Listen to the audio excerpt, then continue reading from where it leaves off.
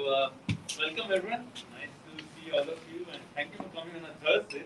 Normally we have a Wednesday, but today we have a very special guest with us, Dr. Howard Resnick, also known as Hridayananda Das Goswami. He is actually one of the senior most Bhakti Yoga teachers, and he's been practicing Bhakti Yoga for more than 50 years. And appearances are deceiving. But really, like Maharaj has so much experience in like sharing Bhakti Yoga and going deep into the philosophy of Bhakti Yoga. And he gives talks in like different universities in North America, South America, Europe, India. And it's actually a great fortune to have him here. And he's actually got his PhD from Harvard University and also has like many publications. He's also author of many books. And there's so much to say about Maharaj. But without further Don't stop. Well, then we'll have class just wait on Maharaj and the next week. No. So let's, without further ado, we'll hear from Maharaj. The topic today is, can there be a true spiritual science? So we'll have a talk and then followed by there'll be time for question answers.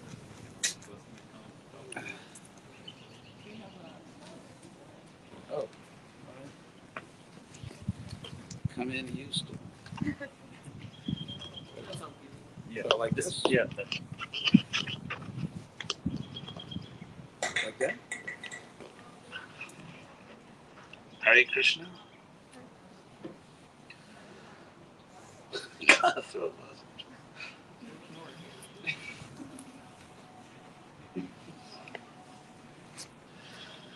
So thank you all for coming. I chose that topic. Can there be a true spiritual science? Because I thought it would be a good starting point for a philosophical discussion. So I'm just going to go through some basic philosophical steps here. And I'll start by saying that in order for there to be a science of anything, we have to be talking about something that really exists. Because you can't really have a science of something that doesn't exist. And I think we could say that you can't really have a science of something whose existence is in doubt or not confirmed. You can apply the tools, the methods of science to something which may or may not exist. To give an example, when I was doing my undergraduate work at UCLA, I remember there was an astronomer there, astronomy professor, who was searching for brown dwarfs. And a brown dwarf is something like a contender on The Universe Has Got Talent, but that didn't get the red button or that didn't make it into the finals. So a brown dwarf is a celestial body that is sort of on the way to becoming a sun or a star, and it just doesn't make it. The internal combustion doesn't heat up enough, and so it doesn't make the cut. It becomes a brown dwarf. And for a while, astronomers predicted or believed that there were such things because their equations indicated to them that there should be such things. And there was a UCLA astronomer who was one of the people that found it, and so they ultimately found it. But until they actually found a brown dwarf, you couldn't really say there was a science of brown dwarfs. There was just the theory of a brown dwarf within astronomy, which was considered to be a science. I remember from my astronomy course that the astronomers are actually very frustrated. They're the only academic field that did not get the ology name. Is astrology. Someone else got astrology, so they never quite gotten over that. But anyway, So I would say that in order for there to be a science of something, of anything, it has to actually exist. And so in order for there to be a spiritual science, there have to be spiritual things that actually exist. So I would argue here, being by nature argumentative, that we actually have evidence of real things that exist in the universe that are not physical or not material. And to go back to the school of Aristotle, they use the terminology of the physical and the metaphysical. Meta is a Greek term meaning after or beyond, and so the metaphysical is that which is beyond the physical. And so if you believe in democracy, if you believe in equality, if you believe in justice, then in fact, and if you believe these things are real and not just someone's imagination, then you believe or you live in a bi-dimensional universe. To give an example, take equality, which is such a huge thing in our culture for centuries, actually. And there's no empirical evidence that, for example, everyone here is exactly equal in every sense. Everyone here is not equal athletically, musically, mathematically, in terms of emotional IQ, in terms of, I mean, you name it. For example, North Carolina State University is somewhat competitive admissions. And if everyone was equal, they would just have open admissions, or maybe have some type of academic Hunger Games to see who gets to stay. But anyway, if we look around, there's actually no empirical test which has ever been conceived by human beings that would tell us that we're all equal in anything. Those are the empirical facts. Now, a system of government has been set up in this country based on a belief, or you could say knowledge, if you want to dignify it with the word knowledge, that despite the fact that it goes against virtually all empirical information, there is a higher sense, a metaphysical sense, in which we are equal, and that therefore our empirical disparities or our empirical inequality has to be subordinated to a higher principle, which is a metaphysical equality. And this principle is actually stated very explicitly in the Declaration of Independence. If you read it with some philosophical acumen. Declaration of Independence says that we hold these truths to be self-evident. And I want to explain this philosophical term self-evident because it's key to understanding the proof for non-physical real things in the universe, which form the basis of a metaphysical science. Thomas Jefferson was a smart guy, well-read, and the notion of self-evident proof or self-evident truth again goes back to Aristotle. This is kind of Aristotle Day, honk if you like Aristotle, but because Aristotle, who is considered the father of modern logic, raised the point that if you claim anything to be true, you can be pushed into an infinite regress of proofs. And I'm not going to give the same old example I always give. I can't stand it anymore. Okay, one more time. If someone claims that water boils at 100 degrees Celsius, and you say, prove it, so someone puts a pot of water on the stove and puts a thermometer in it and it boils at 100 degrees Celsius. Well, the person could push you backwards, that's a regress, and say, well, I don't believe that's pure water. I believe you put some chemical in the water that alters the boiling temperature. Or that's not real mercury in the thermometer. And then you've got to prove that. You've got to bring in water testing chemicals, and you've got to test the water testing chemicals. In other words, for anything you claim to be true, some can just say, prove that. And then when you bring the proof, they can say, prove that. So Aristotle claimed, and it's pretty much the way it is, that the way you escape an infinite regress of proofs is by declaring or claiming that there is a truth which is self-evident, which proves itself, and therefore, if you don't get it, you just don't get it. To use an example, I've got to stop one day and just think of new examples because I'm boring myself. But anyway, for example, let's say the sun is in the sky and someone denies the sun is shining. Let's say it's a blue sky day, the sun is there, and someone denies that the sun is actually shining. So, and everyone sees it, all the, you look at your phone and it says, it's a sunny day. So at that point, there are really three possibilities. Actually, four. One possibility is that everyone on Earth, except this person, is somehow deluded meteorologically or visually, which is very unlikely that everyone on Earth is deluded about this.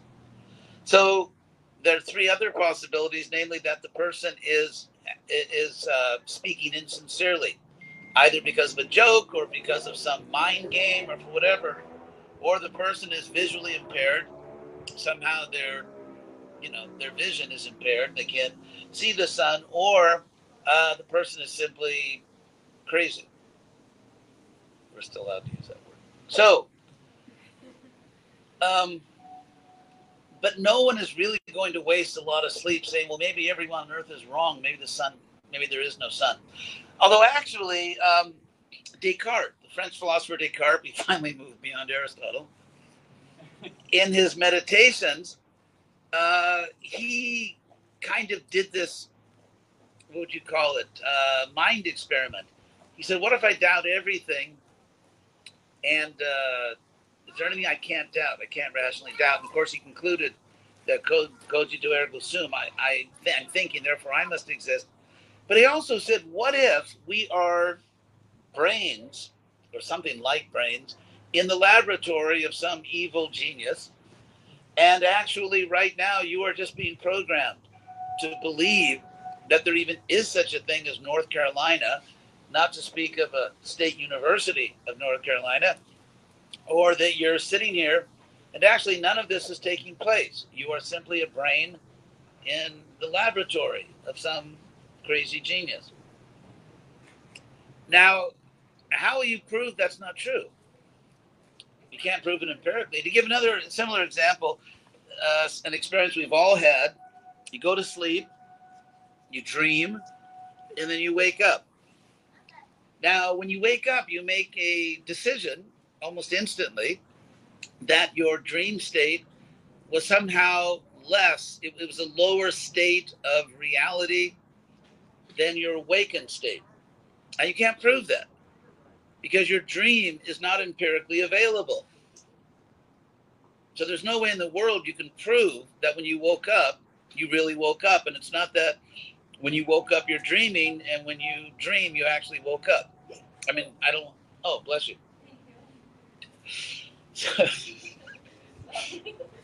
We'll probably get over it. We'll probably need counseling, but we'll get over it. So the reason I'm bringing up these examples is because in our real life, in the real world, we have experiences that are self-evidently true. No one comes into our bedroom and tries to prove to us that we really woke up. It's self-evidently true. Or, for example, let's say you want to be an empirical scientist. And to do empirical science, you have to make an assumption that you cannot prove. So it's not that science is based on proof. Well, a lot of it is, but the foundation is not based on proof. The foundation of empirical science is the belief that there's a real physical world outside your mind. And of course, this is similar to Descartes' example, what modern philosophers call the brain in the vat. So that's an example of a self-evident truth, or something you claim to be a self-evident truth, namely that there's a real physical world outside your mind. My argument here will be that in the spiritual realm or in the metaphysical realm, we're doing the exact same thing. It's it's a parallel epistemic process. Epistemic meaning having to do with knowledge. In the sense that, let's say, for example, your belief that despite our athletic or musical or mathematical or emotional abilities, that somehow we're all equal. It's not that, let's say, like in democracy, well, let's say it's not that if you go to court that they give you a test and then, if you get a certain score, then you don't deserve justice because you're not really that valuable to society. And if you get a different score, then they'll go ahead and give you justice. And if you get a very high score, then you win your case. Saboteurs. And then well, fortunately, I have a microphone, and it seems like that machine is not amplified. So it's not that if you have a very high IQ or get very good grades or very good score on the GRE or the SAT, that you automatically win your case. So you can't prove that we're equal. If you take two people, let's say one person got into NC State and one person didn't, so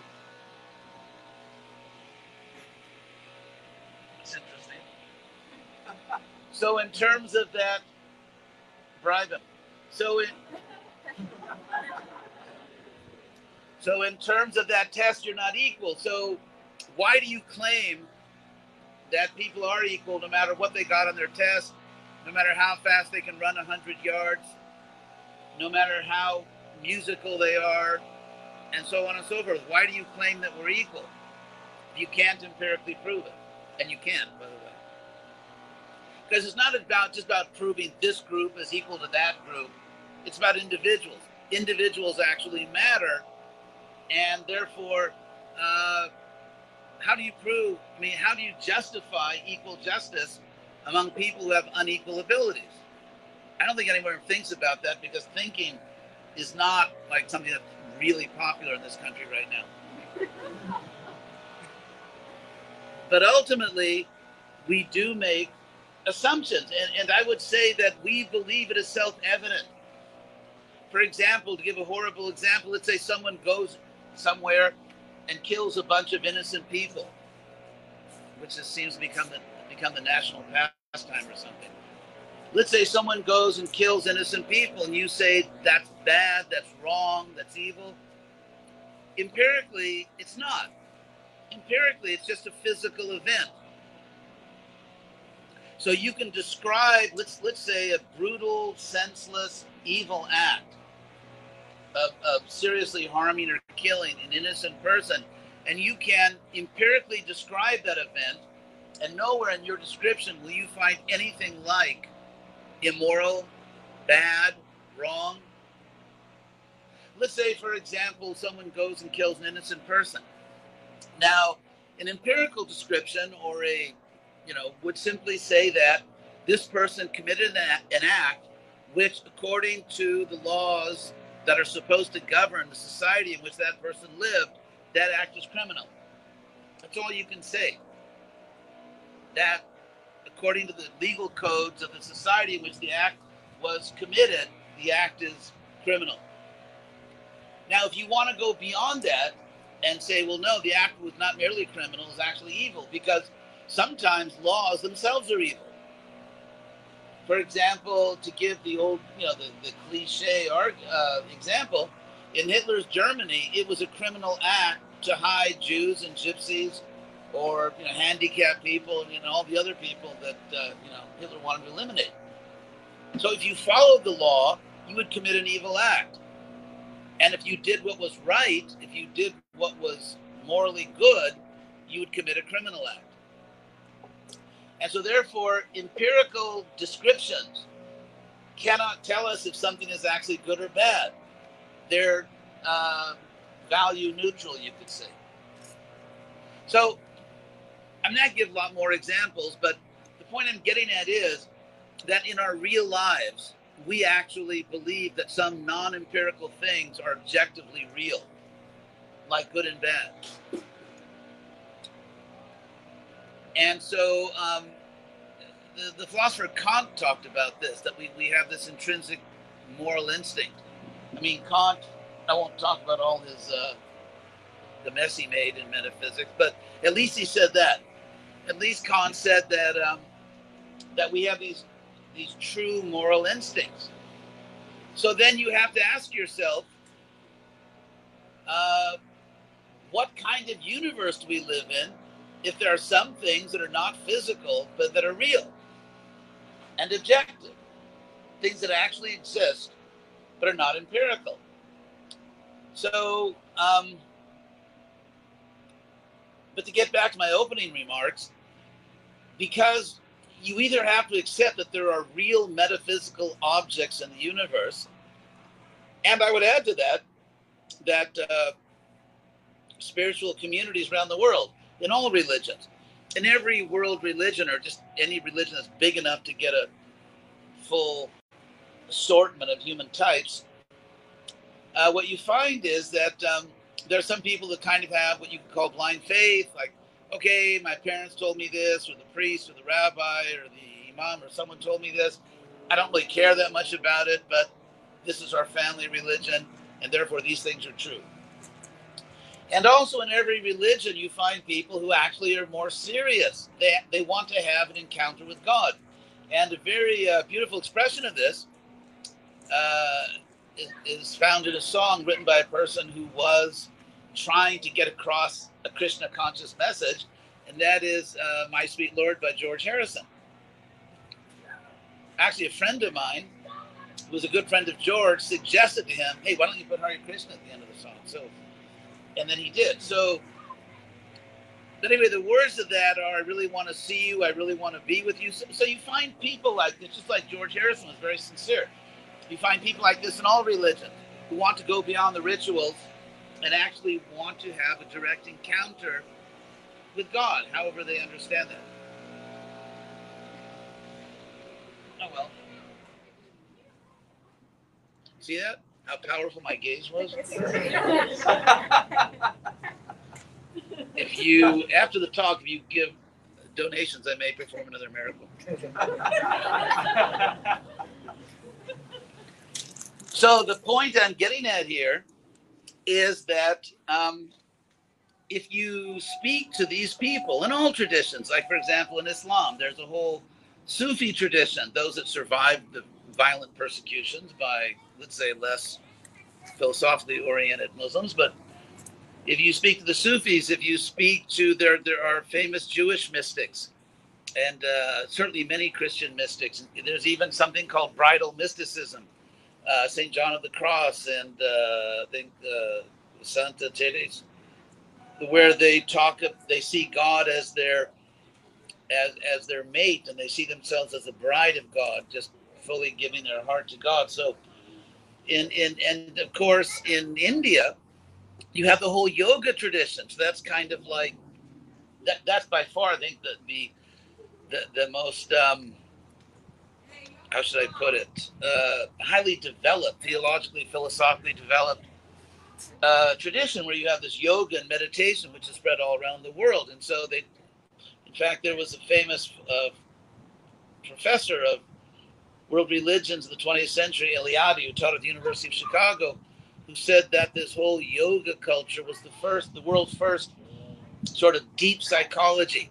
They talk about samskaras, the deep impressions on the mind, the subconscious. I mean, thousands of years before Freud, these yogis were talking about the unconscious, subconscious, and how we're conditioned by it, and so on. And one advantage they had over Freud is they, didn't take a lot of heavy drugs, and they didn't hate religion. Actually, when I was at Harvard, I met this really nice guy who was a Jesuit. He taught at Boston College, and he actually took Freud's definitions and criteria for psychopathology, and he applied those criteria to Freud's attitude toward religion. And according to Freud's own criteria, his attitude toward religion was psychopathology. And I mean, there's a whole historical context to that. his time in history, which I won't go into now. Anyway, so basically in all the you could say the spiritual, religious, metaphysical traditions of the world, there are huge numbers of people who are absolutely convinced that they've had a self-evident experience of God, of the soul, and so on. Now, someone may say, actually, they do say, atheists always say this. They're kind of predictable. By the way, I'll just add that atheism is actually bad philosophy. Agnosticism is not necessarily bad philosophy. Atheism is bad philosophy not because thou shalt not deny thy Lord, but it's bad philosophy because if there's no God, then no one knows everything, and if no one is omniscient, no one knows if there's a God or not. So it's kind of like never say never. If there's no God, then no one knows everything, and therefore you could never know. Even if there's not a God, you could never know it for sure, because how would you know it? Because 99 point thousands of nines % of all the things that are true in the world you don't know. And one of those infinite things that you don't know could be God. If you say agnosticism, I don't know, okay, that's I would say, legitimate starting point for philosophy. Atheism is just silly. It's like never say never.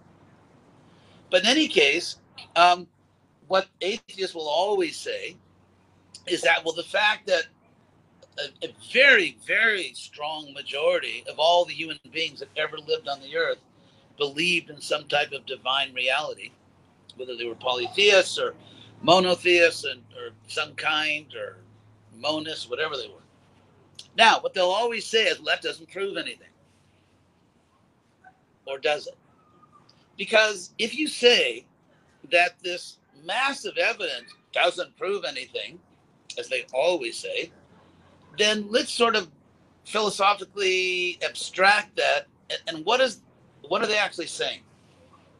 What they're saying in more abstract philosophical terms is that human evidence is not relevant to proving things. Human testimony should not be considered when you're trying to understand if something is real or not, or true or not. Now, if human testimony doesn't prove anything, isn't it human testimony that tells us, for example, that we shouldn't walk down the street killing people? Isn't it human testimony that tells us that science is reliable in certain areas? If we throw out all human testimony, what we're left with is basically cognitive chaos and clinical insanity. So in fact, even in philosophy, authoritative testimony is a valid source of evidence. For example, let's say you want to be a doctor and you're studying things that people study when they want to be doctors. So now the fact is that it's only almost an infinitesimal amount of the knowledge you're given that you're going to personally prove.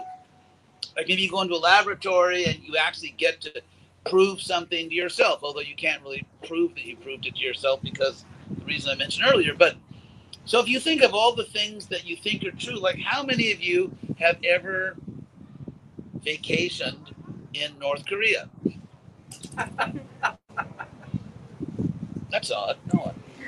So how many of you believe that North Korea exists? Now, why do you believe North Korea exists? Because of human testimony. And we can give an infinite number of examples here. So therefore, to simply say that massive human testimony over huge time periods and basically covering the entire planet, that this massive majoritarian human testimony is meaningless, would really lead inexorably to a type of radical skepticism about human knowledge, which would just lead to absurdity. So it's an argument which easily leads to absurdity. So what we have to say rather is Under what conditions is human testimony meaningful? Can we learn from history, from social science, under what conditions human testimony tends to be unreliable? That's something they never do because, well, they just never do that. So, I'm going to leave time for questions and all that. So, when Krishna consciousness in Bhakti Yoga, maybe I'll bring it back home here. In Bhakti Yoga, we are not using you as guinea pigs, which I hope you'll find encouraging, in the sense that this Bhakti Yoga process has been practiced for thousands of years with great success.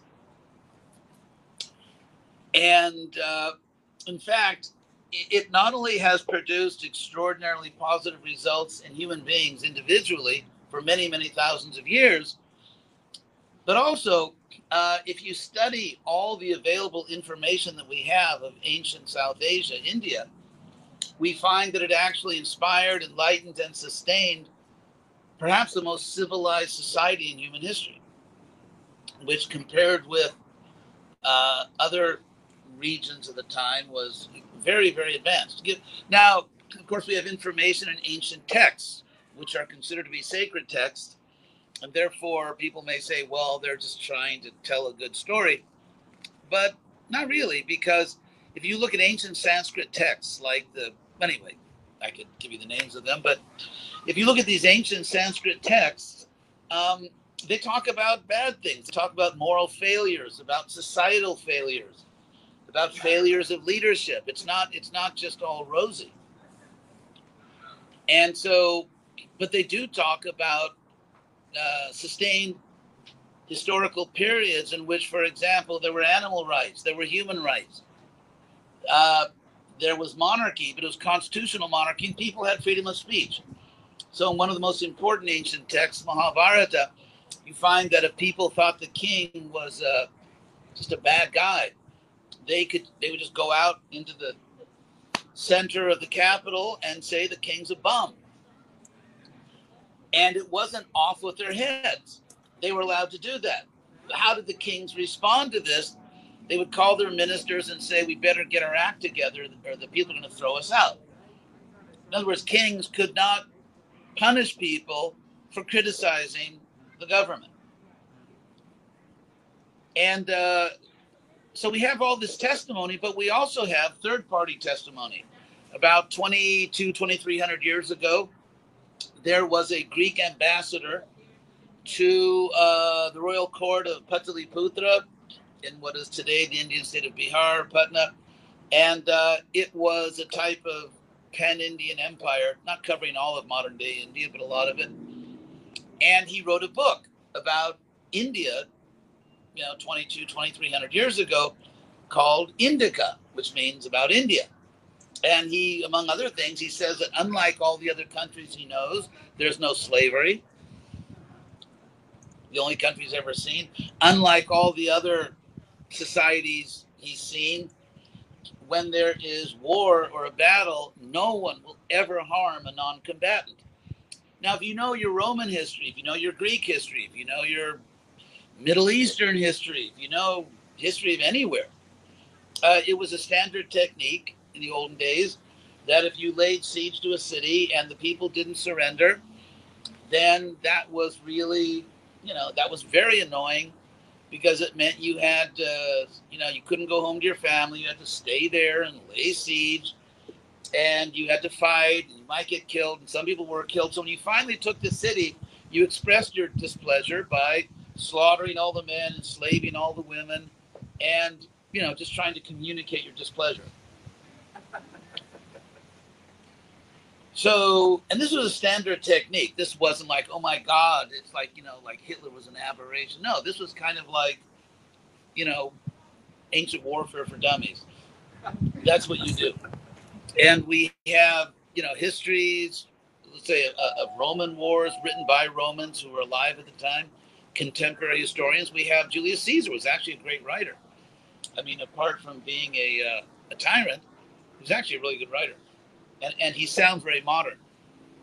it's funny because the Greco-Roman, the ancient Greco-Romans are much more modern in their thinking than a lot of the medieval cultures. So Tacitus and other people, that's just what people did. That didn't happen in India.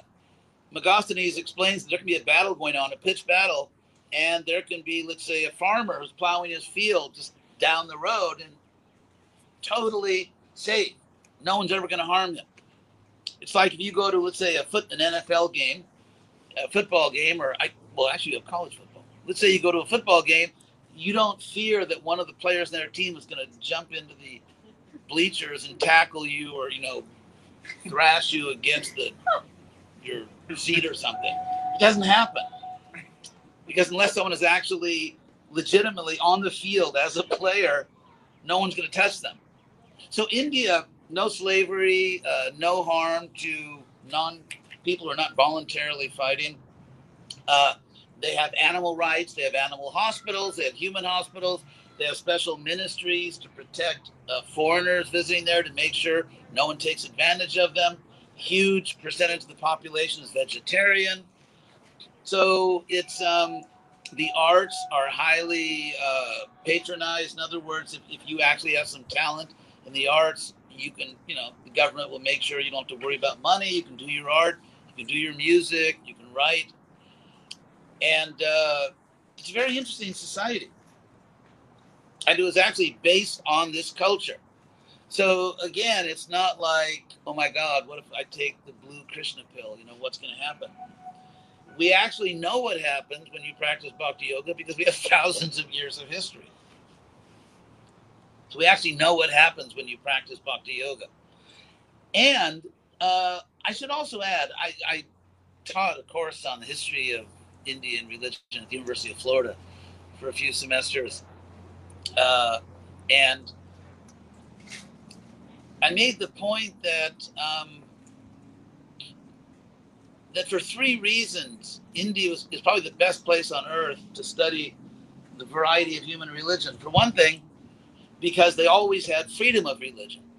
I mean, obviously, if you live in a culture where you're not allowed to pursue your own religious or spiritual preferences, you're not going to get a lot of variety if everyone has to either belong to the state church or be tortured and killed.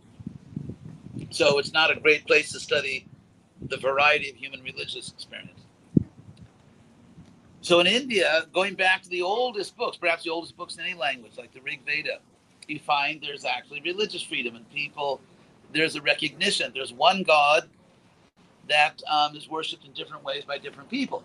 By the way, the Greco-Romans also had this. It was called the Interpretatio Graeca or the Interpretatio Romana, which was exactly what they had in India, namely the recognition that there's one God or one divine reality, and different people in different cultures simply use different names, describe it in different ways, but they're talking about the same divine reality.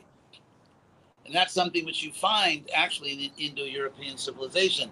That liberal view ended when a Middle Eastern religion gained control of the Roman Empire, but that's another story.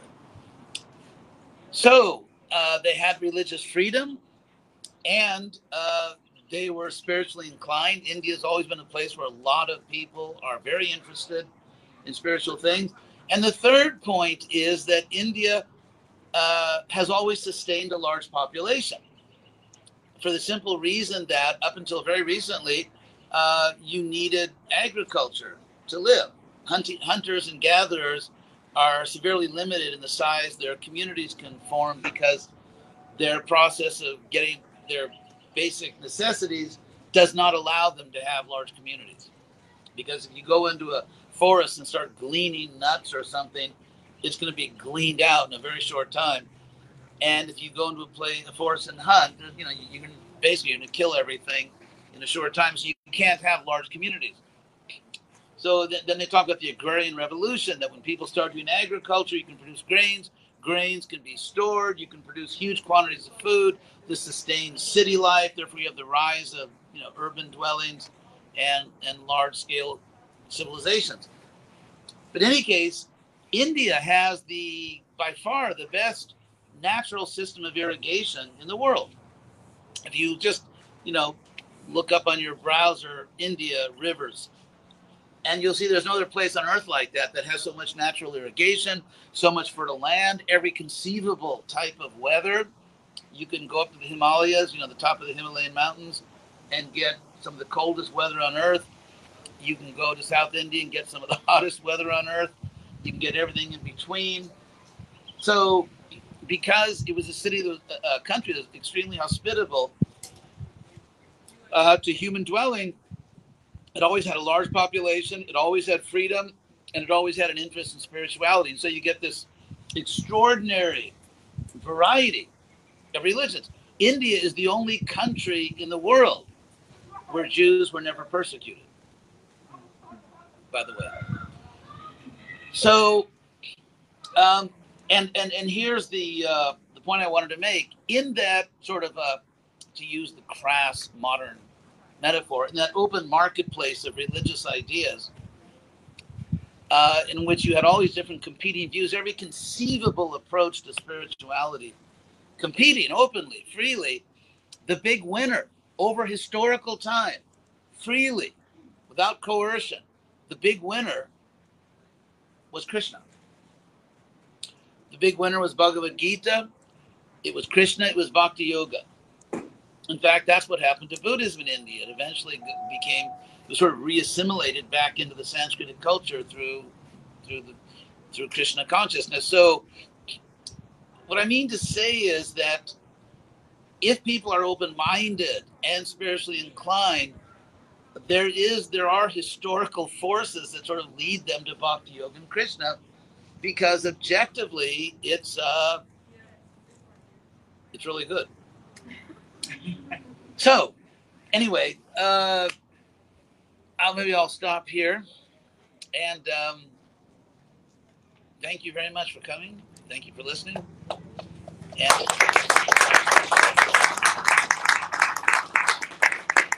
so if you have any questions, I'll take a shot at it.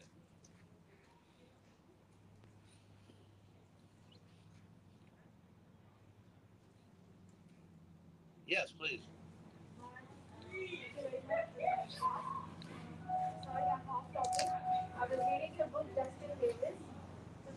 Oh, for those of you who don't know, I just published a novel. It's awesome. What? It's awesome.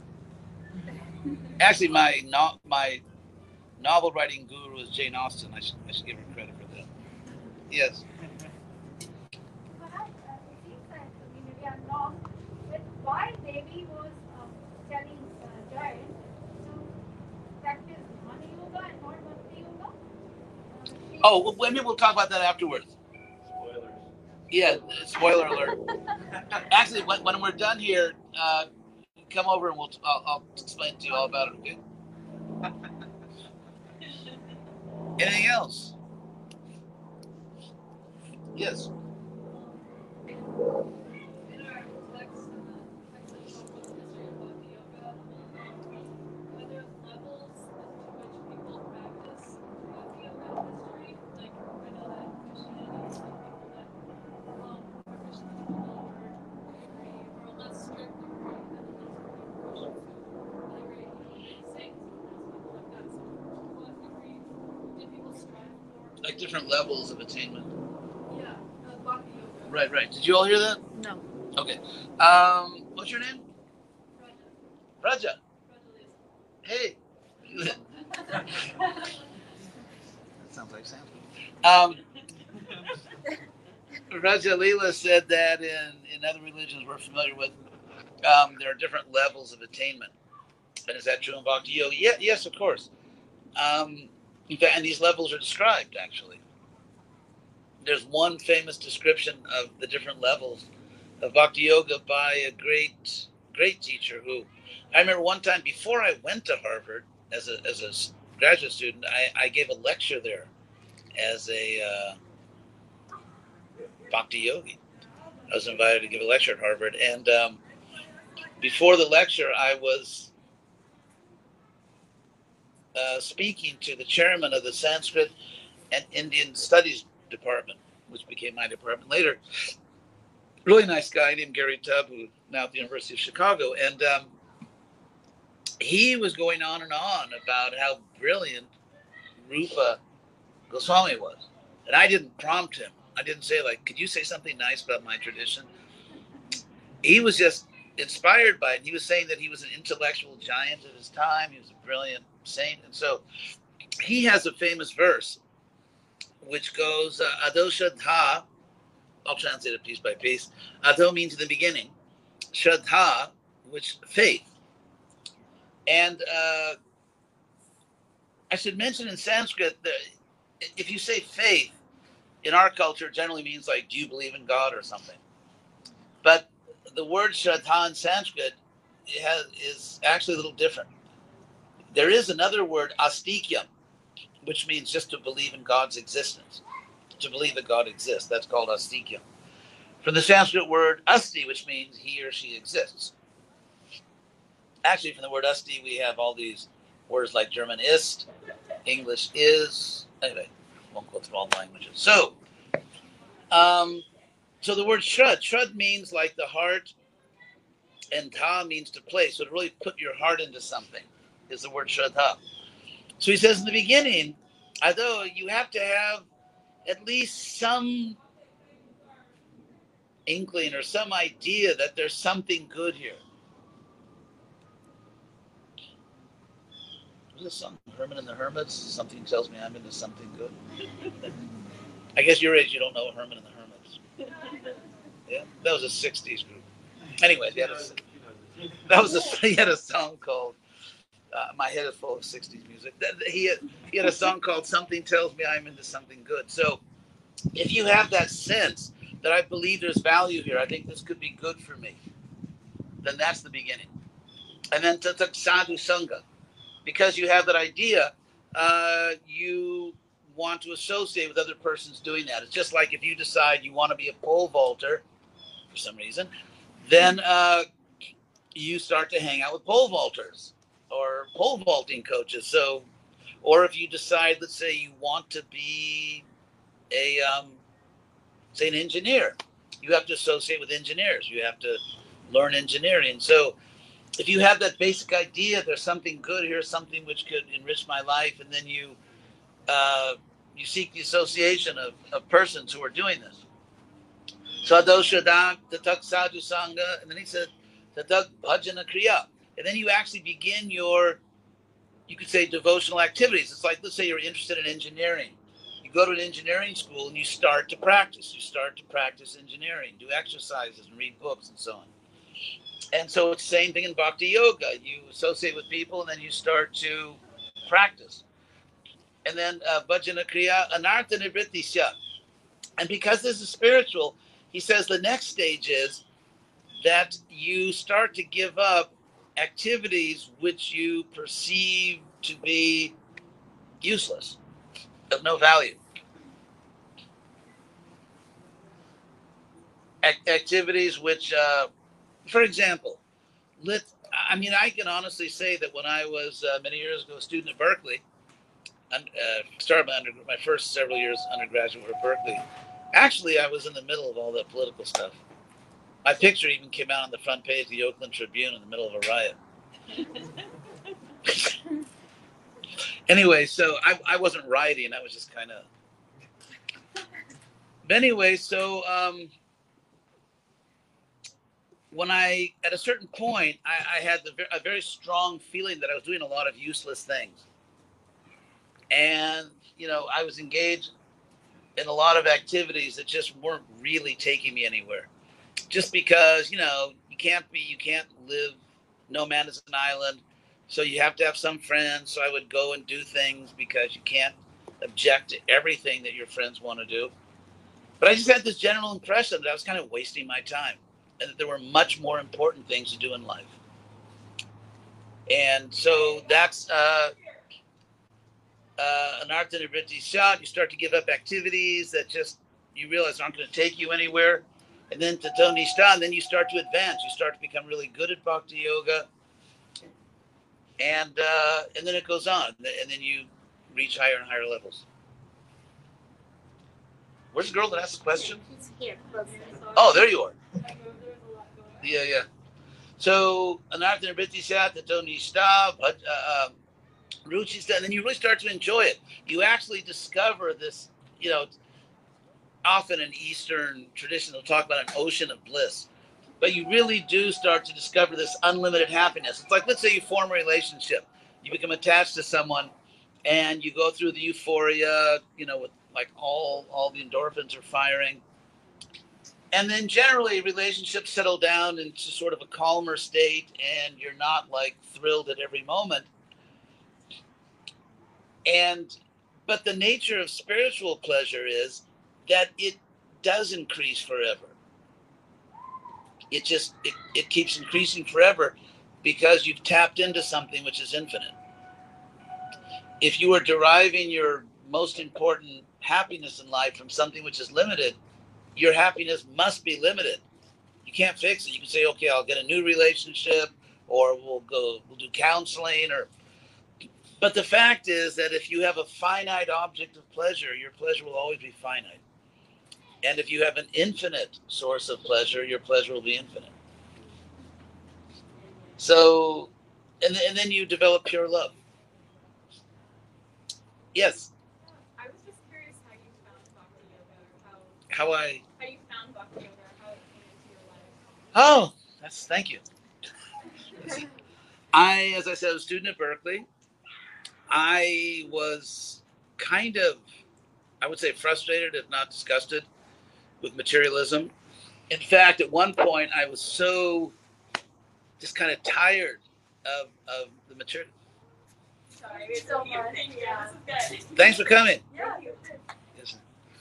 At one point, I was so frustrated that I literally looked at the map because I saw a Peace Corps table. Peace Corps was kind of recruiting on campus at Berkeley. And so I found the place that was farthest away from where I was, which turned out to be Micronesia. In the South Pacific, so I decided I'm going to go to Micronesia, get away from everything.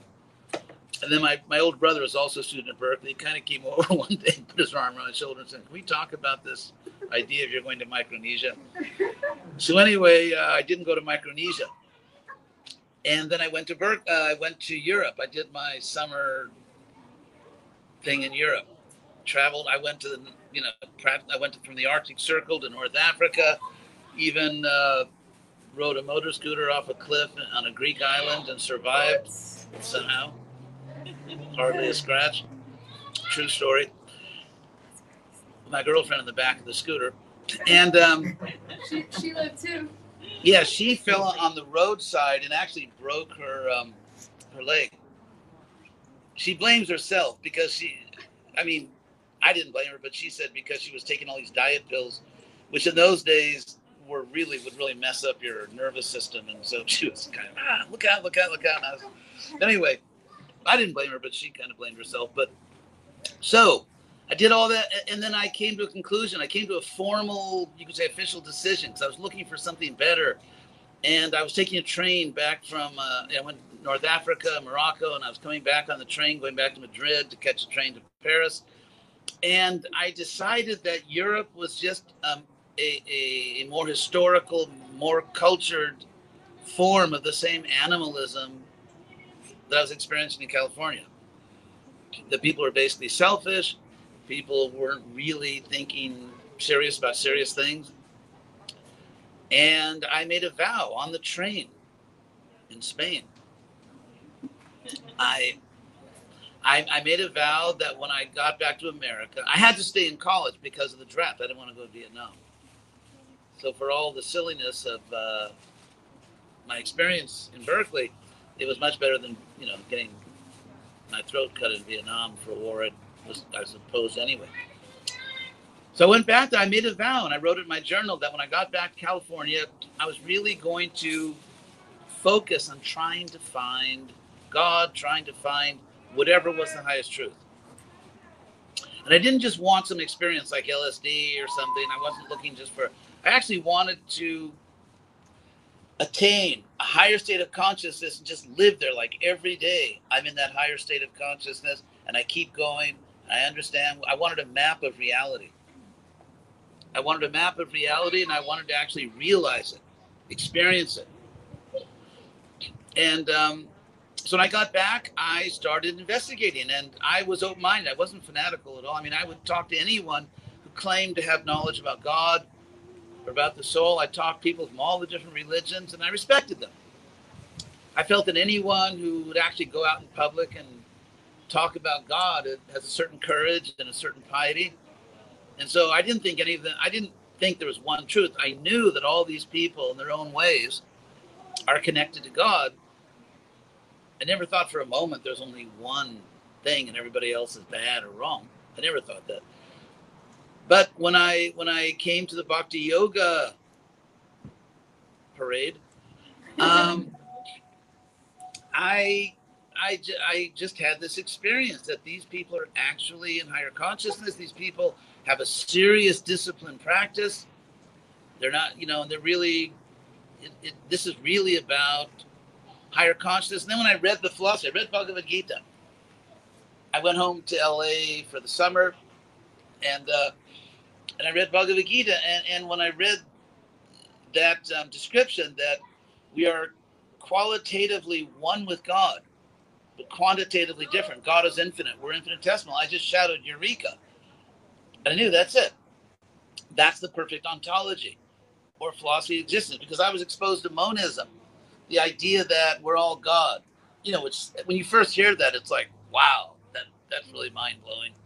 But when you think about it, wait a second, if I'm God, why do I have to go to the dentist? And, and why does that pretty girl not want to dance with me? And so, all the frustrations of youth. And so I realized that I'm not really, if I'm God, then, it's a bad day for God. So, and yet I also was not satisfied by this sort of severe dualism that you tend to find from religions that come from the Middle East. Like, we fall so short of the glory of God that, you little twit, or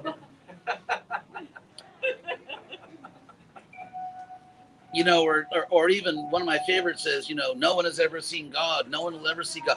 If it's really true that God never showed himself or herself or themselves to anyone, then God would really need serious psychiatric help. Because imagine, let's say you have a child someday, and you just decide, I will never allow my child to see me. That's sick. And so, I was going on the premise that God is not sick. And if you're a parent, if you're a father or mother, your greatest pleasure is to have your child see you. And as your little baby grows, the day comes when the child really sees you, is really looking at you, and really is, cognitively developed to the point of understanding you're another person, and I love you. And that's the greatest joy for a parent. And so to say that the supreme parent is like, weird like that. And also beauty, like, we are attracted to beauty. So why can't there be infinite beauty? If we find degrees of beauty, I mean, you can say, everyone's beautiful, but, everyone that ever went to a party studies the degrees of beauty in the room. I mean, real world stuff. And so if it's just like, for example, if you say that Chapel Hill is north, Raleigh. Sorry about that. If you say Raleigh is north of Orlando, that is only intelligible in relation to a North Pole. If there was not a North Pole, it would be meaningless to say that Raleigh is north of Orlando. And so in the same way, if you say this is more beautiful, that could only make sense if there's some ultimate absolute beauty. And so if you study the universe, just look up online those highly magnified pictures of snowflakes, of sand grains, which are unbelievable, of insects. I mean, if you just study highly magnified pictures of insects, it's way, way beyond the famous interplanetary bar scene in Star Wars. If you've ever seen that. I mean, insects are I mean, insects, if you look at big blown up pictures, you'd almost think that God was on LSD when he created them. So if you look at insects, if you look at anything, we live in a universe of art. We live in a universe of art. They've taken the sound that crickets make, they do their legs together. And what they've done is they've slowed down the sound so that by the same ratio as, let's say, a cricket life, they don't live very long. Say a cricket life to a human life. So human life is lives so many times longer, so many years longer, so much time. So by that same ratio, if you listen to the sounds that crickets make, it actually sounds like Gregorian chants. So who's doing all this? Who is rewarding virtue? If you practice virtue, if you seriously try to be a good person, you know that when you do the right thing, it makes you happy. And that's not just because of some, idiotic theory that, no, just because people who were programmed by blind evolution to have a certain neurology where when they did virtuous things, it made them happy because communities that felt that way had reproductive advantages. Actually, the truth is the opposite. Historically, if you study real history, communities that are always virtuous tend to have reproductive disadvantages because the tribe next to you doesn't feel that way and they have no qualms about massacring you. So,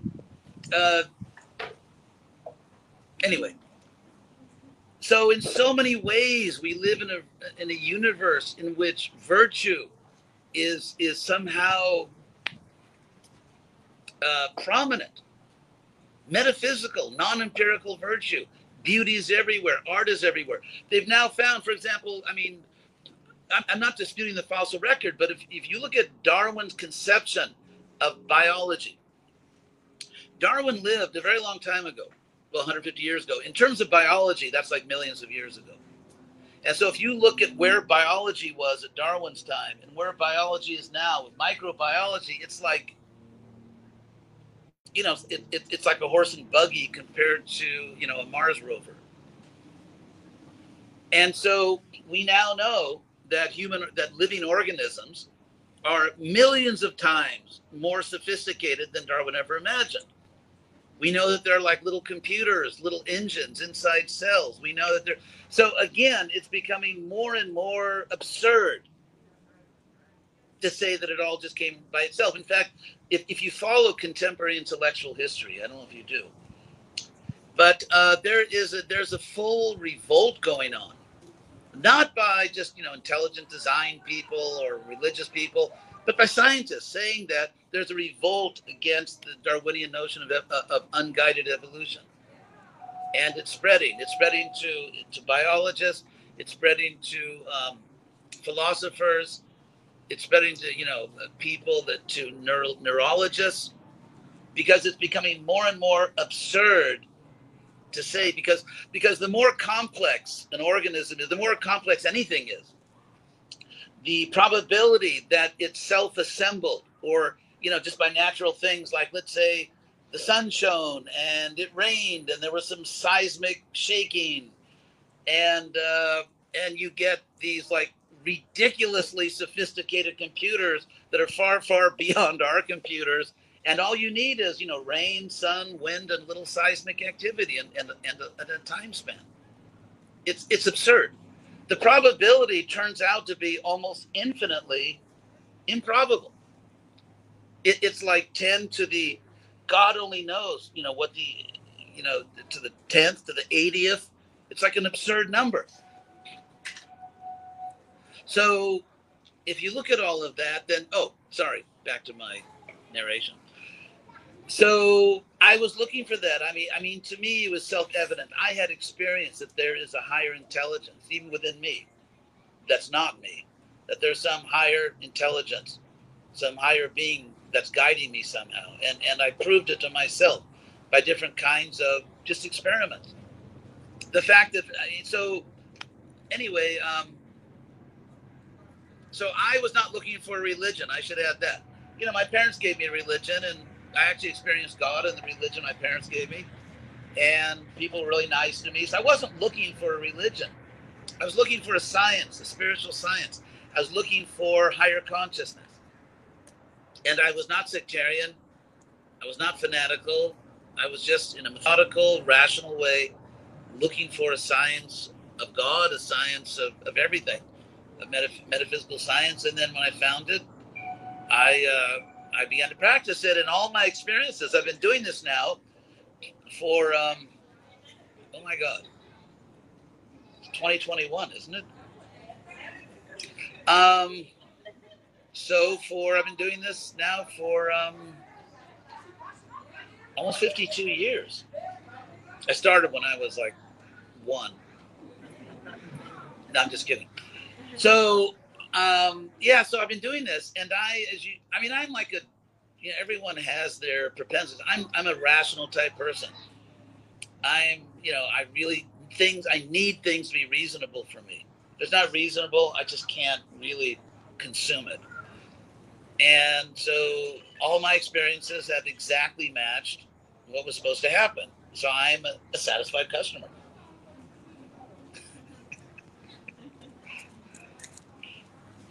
So it's getting a little late. Anything else? Be happy if you have any question. So thank you all very much. It's really a pleasure. You guys are the young people are really the hope for this planet, because you're young and you have your whole lives ahead of you, and if this planet's going to make it, it's going to be because of good people like you. So thank you.